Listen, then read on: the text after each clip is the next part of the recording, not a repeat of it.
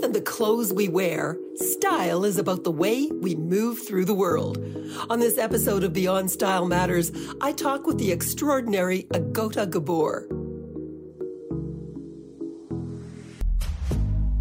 In this age of reinvention, where the only constant is change and resiliency is the ultimate survival tool, Agota Gabor deserves a medal.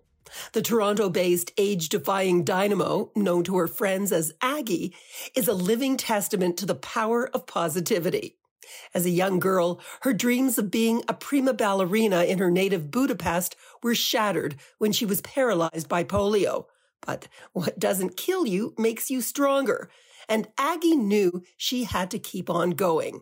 She learned how to walk and even dance again. And after she and her mother fled the 1956 Hungarian Revolution and immigrated to Canada, Aggie reinvented herself as a glamorous chorus girl in Montreal. Her imagination and her drive led her to pursue a gig in television, teaching others to dance. And eventually, she went back to school to study journalism, becoming an international TV news reporter before establishing herself as a PR powerhouse and media trainer. Aggie's new autobiography, Forever on Point, tells the story of her brave and exciting journey and inspires us all to have the guts and tenacity to go for it at any age. As Aggie sees it, while life can be very tough, it can also be a great adventure. Ultimately, it all boils down to attitude. Agota Gabor, or I'll call you Aggie. Welcome to this episode of Beyond Style Matters. You are a very magical person, I think. I met you so fleetingly very recently at your book launch, your beautiful book, Forever on Point. I just fell in love with you, your dynamism and your aura, something very special about it. And, maybe it's because you have been living a most extraordinary life. Wow. You made my day, first of all. Thank you very much. I don't know if it's extraordinary. It has been a very full life, and it still is. Many ups and downs. I call it a roller coaster life, from the beginning. It was so happy. I had, in a way, wonderful childhood, because I spent my childhood at the Budapest Opera House, and I was called what you call those kids who study ballet at the Opera House. They call us ballet rats, because we don't, I know it's everywhere, in Paris, Milan, everywhere, ballet rats, because we're all over the place. We're not just studying dancing. You live there. You take dancing, you go in the morning at 8 o'clock, you have ballet, then you have character dancing, then you have a rehearsal. So you live there. Then you go to school there in a dressing room. So it's a fantastic childhood. But I was just going to say, even getting before the as you talked about the ups and downs, and that certainly is the nature of the beast that we call life, because and especially, when the highs are so fabulous, unfortunately, then the lows are so devastating. And it's, that's where the balance comes in. But for you to have that degree of passion for dance, for ballet at such a young age, for you to want that more than you wanted anything, it seemed at the time, your passion was just so overwhelming, and a passion which has really continued throughout your life. But how did that happen? What was it about ballet and that kind of discipline that drove you? I don't know. I had two aunts who were dancers. So dance was in the family. They were not ballerinas, but they always danced. They were an act, a sister act in Europe between the two world wars, which must have been amazing. And when they came back to Budapest, and I was just 2 or 3 years old, but they would let me dance with them, and that was kind of fun. So that started, my mom took me to a dance teacher, and I just fell in love with the whole idea of the music. I have a very musical, and I have a great sense of rhythm, and everything fit. And it was just so much fun. And I guess I was very good from the start. So the teacher pointed my mom to a teacher who was also the head of the opera ballet, and he had a private school. And so I started learning from him, and I was just very good. I just loved it so much. I was never as happy as when I danced. And that went on until I was 15 years old. I could see myself as Swan, Odile, or Odelia. I was trying to see which one would I do better. And unfortunately, that summer, there was a polio epidemic, and I got polio. And in the middle of all that, I was paralyzed. And for a while, it didn't look like I could walk, never mind dance. And that was a real downer. How did you lift yourself out of that dark place? How does, for a child that, still, that young, to really have the wherewithal to keep going, to put one step in front of the other? I mean, I know there were times you wanted to give up. I mean, at one time you just couldn't bear it. I couldn't cope. It was actually a couple of times I had a breakdown. Once when I was told that, never mind, I may not ever walk again, in the hospital. And of course, we were in a ward, locked down, as nowadays we know what it means, but nobody could come in. And that was the first time I broke down. They had to put me to sleep for days, I think, to get me just to function. And then I went to physiotherapy for children with neurological problems that affects their mobility. And it was excellent. It was terrible, horrible. The kids were, I was so used to beauty and dance and all that.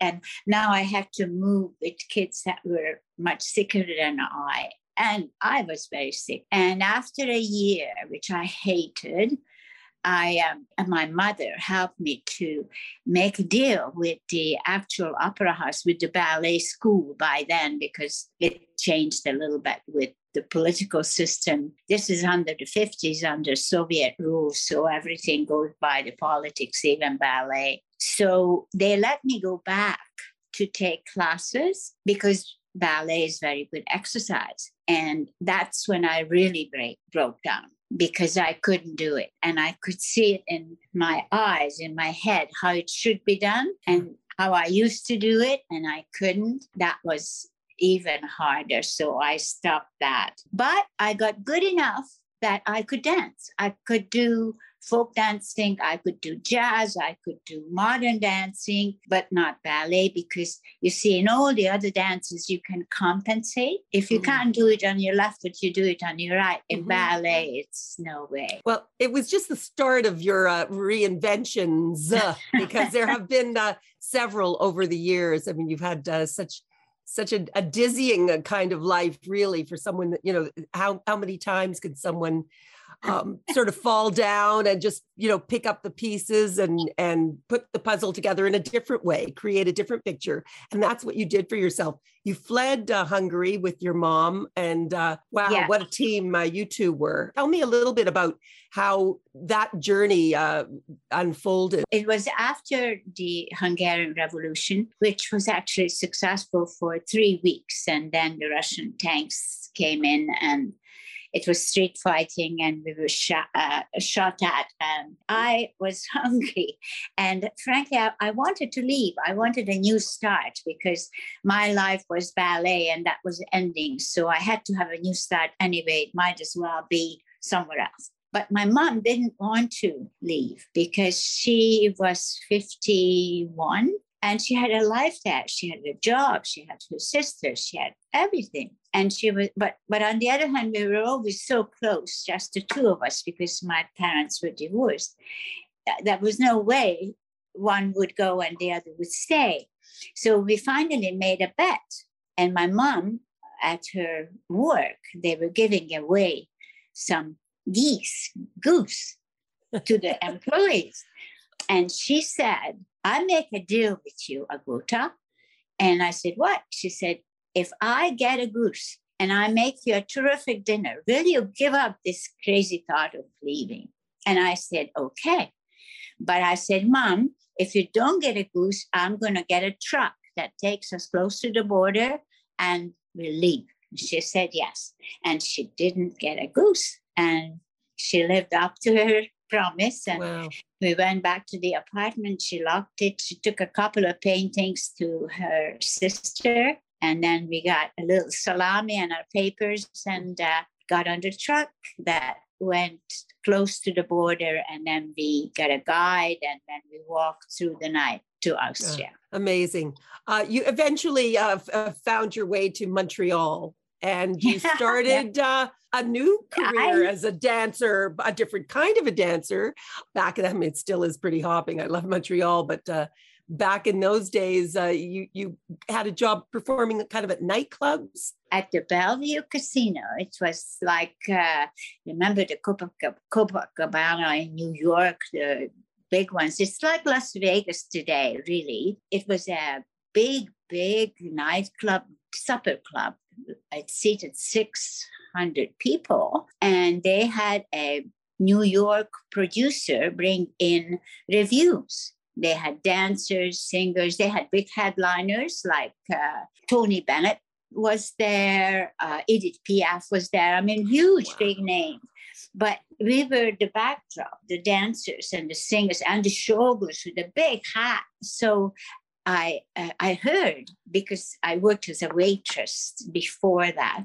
And in that cafe, I heard that there was an opening. And I went and I auditioned and I got hired as a dancer. And it was totally different. I mean, we were very glamorous. Montreal was really glamorous. The artists, the headliners were from all over the world.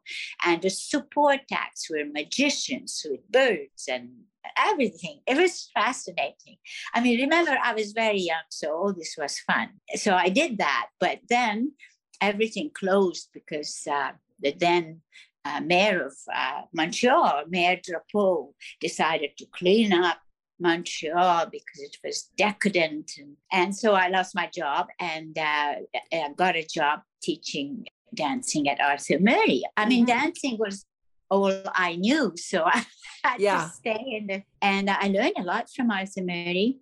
And I kind of, as the word today is pivot, I kind of pivot that knowledge into the idea that if I can teach people how to cha-cha or foxtrot, why couldn't I teach the television camera? Or why couldn't I have a little show? So that was genius. I mean, just to really be able to stand back and see the forest for the trees, which is, I think, something that you must have done so often in your life, because you really had to go to plan B. You know, you had an idea, something didn't work. You were ready to, as you say, pivot and try something else. The TV thing, you know, when I think today, you know, what was such a popular kind of segment on the Ellen DeGeneres show, you know, when she starts dancing, everybody loves it. You were so ahead of your time to realize that a Canadian audience would appreciate something like, you know, learning how to dance on TV. And Ginny, at 8:00 in the morning. What a way to wake up. Well, it was a morning show, and I knew it was a novel idea, but I was lucky because it was Dodie Robb at CFTO who interviewed me. She wasn't sure if it would work. Neither was I. But, you know, at 8:00 in the morning, it's not such a big risk for her to put me on and teach the foxtrot. And so, but it became very popular because we used to have graphics that I would jot out, and the graphic artist would remember that. You're too young, but remember that time when we had easels and put graphics on them and we walked over and showed instead of today. Yeah. And so it became popular and we moved it to 10:00. So that was good. And unbelievable. And really ended up not only teaching people how to dance, but for yourself, you spun it into an incredible career in TV production. Yeah. At that time, you know, people look at me, you know, because I was lucky enough to start in entertainment reporting and in television back in the late 70s, really. And people say, oh, you're such a trailblazer. You did this. That like is nothing compared to what you did at that time in the 60s. And the climate for women, especially, Terrible. I mean, I saw what we had to go through, later in the 70s, but like in the 60s, what you must have put up with. I don't know. Well, it was real. I really kind of fell in love. I thought that really was my plan, learn about television, because now I had a foot in, and I went back to journalism school. And then I worked really hard, but I had a great life. I went to Ryerson. Well, now it's Metropolitan Museum, but at the time it was still Ryerson. Yeah. And I went during the day and I got a script assistant job, production assistant job at the news department, where I worked at night. It was very hard, but you know what? It was great fun. And it was great fun to go back to school. I was like a sponge in journalism. There's a lot I didn't know. I think I have a curious mind, so I want to learn, but that was wonderful to learn it. And so I graduated and became a television reporter. Every great conversation needs a pause, so this is a perfect time to talk to you about our sponsor, TSC, who, without their support, this podcast wouldn't be possible. Now, as you might know, I've covered the catwalks of Paris, Milan, New York, and London. And so why have I partnered with a retailer like TSC, today's shopping choice? Well, I believe that great fashion should be accessible to everyone. And TSC.ca is home to some wonderful Canadian brands and designers like Kim Newport Mimran, Brian Bailey, Kayla Kay, Ron White, and Hilary McMillan. And of course, TSC offers so much more than mere fashion. Discover quality Canadian jewelry and accessories from Pico, Brass and Unity, and I. You can find more Canadian designers and brands in the CAFA store at tsc.ca/CAFA. And let's all shop better together. Now, you have had obviously a lot of, as most attractive women, your share of, ups and downs and romance. And you obviously, you've been married once, a few times, once to a fellow that you met in Europe. And then you had a wonderful relationship with a wonderful, wonderful man with a huge personality and a very successful Canadian broadcaster as well, Bill Cunningham, and had a little girl with your beautiful daughter, Kathy. That was a whole saga in itself. I mean, that's worthy of a whole mini series, your wonderful affair with Bill Cunningham and how that started. Because when you first met him, you were just sort of a hopeful going in to try and pitch something. And he was so seasoned as a broadcast journalist at that point. You, not so much.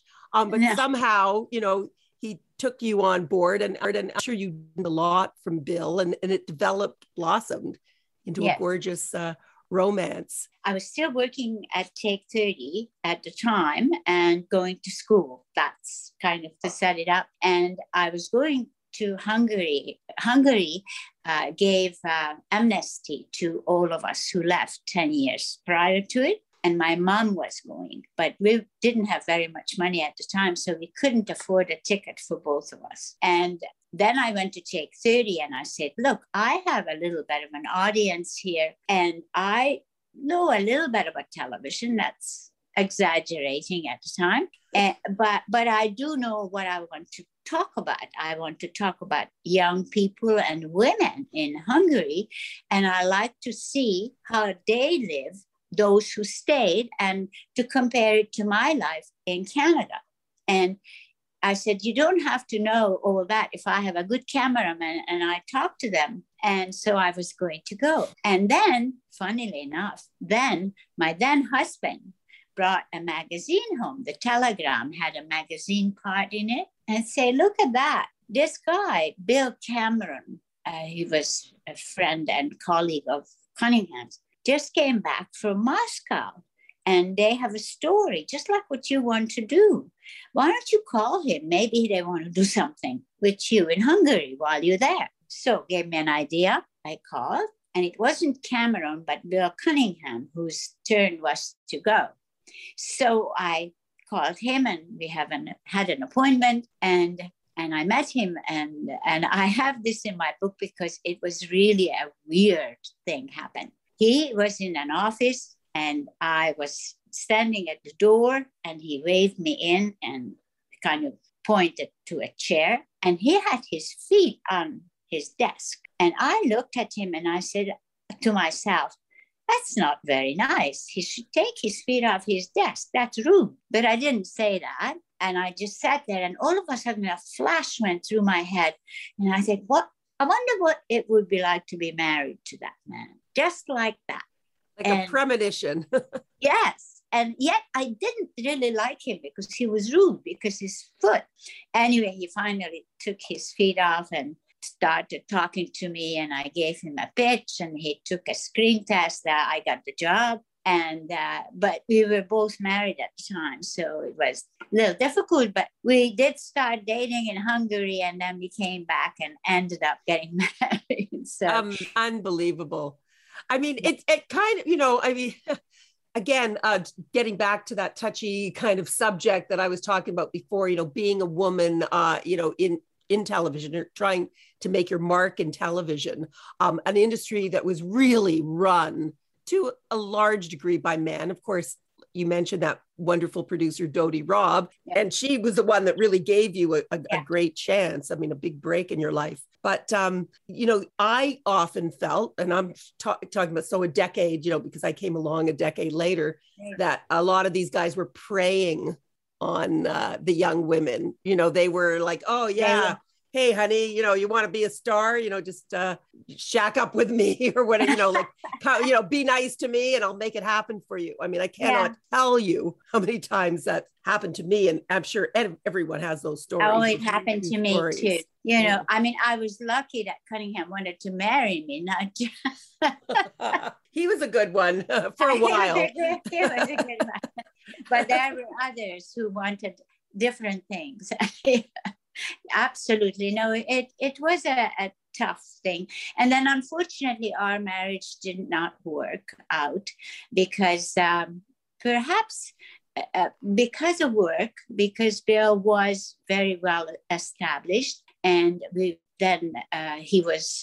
became Far Eastern correspondent for CBC. And so once I finished school, we moved to Hong Kong, which was wonderful. And I was freelancing, both for television and for print. And I was very ambitious. I wanted to make my own career, and it clashed a lot, especially when I wrote for print, and I would scoop him on the story because print is faster than television. It wasn't satellite at the time. So it didn't work. And also, but then I got a PR job in Hong Kong, and it worked for a while because we had two lives. And so again, here you are pivoting like a good dancer should be able to twist and turn. Here you are like a journalist. You're doing, moved into the kind of hard news area. And all of a sudden, I understand that whole thing where it becomes kind of a competition. But believe me, my ex-husband was in the same business as me. Okay. And I thought, this is a good thing because we're going to understand each other and we're going to, really get each other. But it's kind of does sometimes become a competition for what the men especially have their egos to protect. So at any rate, that's a whole other podcast. But the fact that you all of a sudden reinvented yourself as a PR person for a big hotel, it was in Hong Kong, the Mandarin. The Mandarin Hotel in Hong Kong. I was so lucky, Ginny, because, I could see our marriage deteriorating because we were fighting. And so then I said, I'm going to stay in Hong Kong and he can go travel on his own. And somebody came and said, hey, there's a job going at the Mandarin. Have you ever done PR? I said, no, but I can write. Surely it can't be that different. And so I got a job as an assistant to the PR director. And the PR director left Hong Kong 2 days later. So I just fell into this wonderful job, and I learned PR.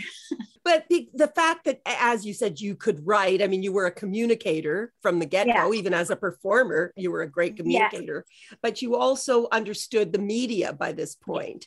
having, written and certainly your broadcast background in television, eventually then coming back to Canada and, again, more twists and turns to your story. It's just incredible how eventually you started a company that would train people in the media. It was something that was so important. Now it seems, with social media, everybody's a, rock star with their telephone. Everyone's making their own videos and they don't need anybody's advice, it seems. I don't know. But in those early days. It was very new. Yeah. So such an important, and you had the most amazing relationships with companies. I mean, now your company still exists to this day. There. It's still there. COVID has slowed us down like every business, but coming back. And I really believe once I went to PR, it was getting close. And then I remember when I used to interview people as a television journalist, and I'm sure you ran into the same. When you pre-interview, when you just talk about what you're going to do, people are so smart and they express themselves so well. And then you turn the camera on and my God, they freeze and they use those big words. And so I always had this idea that interviewees have the right to get their message out. It's a ping pong match. Everybody can serve, and teach them how to get their opinions across. And so that's how I started my company, and I ran it for 35 years. And I thought of my brother during COVID when my business slowed down and we had to stay home and we had to do something. I had to do something because all of a sudden, not much business and we're locked in, and I was going nuts. What to do. And that's when I decided to write the book. Because first I wrote a handbook, which was very easy about communications and to sell the business, and it's doing quite well. And then I realized, I can write a book for print because I always worked in television and a book seems so big, But then when I wrote the handbook, I thought, I just start doing some letters now to my granddaughter, letters to Lexi, and tell her about how I was when I was a kid learning and how I was when I was a teenager. And I fell in love with writing. I really just find it great. Yeah. And so it became a book. And you're obviously such a great storyteller. And the book is written in such an unpretentious kind of way. You just really, it's hard to put down. I know a lot of people have said that about the book because it's just you tell a powerful story in a very gentle way. And I think there's, obviously a real art to that. You really endear yourself to people, not consciously, but there's just so much humanity, that pours out of, the way you tell your stories and such an inspiration. Oh, thank you. For someone like you, I think, and this is another reason why you resonate with me so deeply. I think maybe to you, as to me, retirement is kind of a dirty word. I mean, I don't know about you, but I get very upset with people when they say, "Oh, are you retired yet?" Or "Did you retire?" What? It's like, I did not. Like, how dare they? To me, retire means like lying down to go to sleep. I mean, there's nothing wrong with that if you're ready for it. No, I am 10 years older or so, at least, than you. I can't see myself retire unless I get ill and couldn't do anything. Of course, God forbid. But thank God I'm healthy and I have lots of energy. What would you, ultimately, because you're such a great role model for women, and I don't think that we have enough of them. I mean, when I think of, maybe a handful, who we have people like, a Helen Mirren or a Rita Moreno or a Jane Fonda, you think of people in show business, or Judi Dench, people say, oh yeah, well, she's, 90 and still going strong. But young women have so few women, I think, to really look up to, because not that they aren't out there, but because they don't get celebrated and elevated, and they don't really have a platform sometimes to share their stories. What do you say to that? How how can we best inspire, the younger generation that really, is looking to us? Well, when a woman is ambitious, she often is called pushy. And if we speak loud, then we are told that you're shrieking. And I think young women have to be more aggressive and go for it. I think it's worthwhile reinventing yourself as many times as you need to. If this doesn't work, because not everything is going to work. If this doesn't work, go this way, find the opportunity, never give up. Don't just settle for the life that you were dealt, whatever circumstance you're given. Don't just settle and say, well, it's not really what I want, but it will do.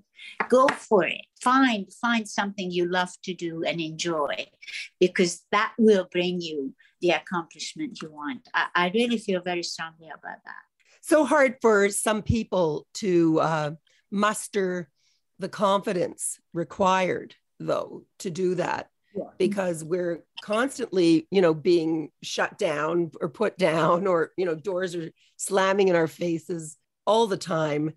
How do you tell someone to believe in themselves when they're not sure that they really do? Yeah, it's a very difficult thing to do. Various ways. When I started Media Techniques, and I had some big presidents and CEOs of huge companies, and I used to be very nervous about, telling them very personal things, because communication, it has to be personal. And I used to just tell myself to remember that they have to tie their shoelaces too, and that they have to lean down, and they look awkward, and they have a big bum, and that's what I should remember, so I wouldn't be scared of them. That's just an anecdote, but I think you have to talk to yourself that if you really want it, you have to swallow your fear, and you got to go for it. And just one no is nothing. That doesn't means that the person was in a bad mood, or it was bad timing, or I don't know. Just don't give up. I'm so with you. I mean, that's my parents are Holocaust survivors, and that was their motto that saw them through. Don't be afraid and never give up. As long as you're fearless and tenacious, you can really do anything. You just have to keep going. Yeah, I know it's easier said than done. And my life certainly hasn't been easy, but I certainly had fun. I mean, I have more fun when I'm working than when not. Your mom was a great, great, great inspiration to you, and a great, I really felt so strongly about the passages that you would write about your mom, and especially towards the end of her life. And and I read that part, and she was 94 when she passed, and my mom was 94 when she passed, and my mom was an incredible influence on me too. What would you say the greatest lesson that your mom taught you was? Because she saw you through all kinds of stuff. She was a lot stronger than I was. My grandparents were also murdered in Auschwitz. And my mom was divorced from my father. So therefore, my father was Catholic. And while they were married, she was protected. But this is in 1944 when they got divorced, the worst possible time. And so she and I were in hiding. So she was very, very, very strong woman. And I think through all that, she was the one that instilled in me that you can do anything if you really try. It was like she kept me alive, because at my age, at age 4 or 5, I would have been in the crematorium without her making sure that we didn't get caught. That's why I never shied away from trying. I think that's what she gave me. Yeah. Well, I'm sure she's with you still, cheering you on and supporting you. You are an absolute delight, Aggie. I'm so happy that I met you. You inspire me. You're going to inspire a whole lot more people, with this gorgeous book, forever on point. So many lessons to be learned from that. Thank you so much, Agoda Gabor, for being on this episode of Beyond Style Matters.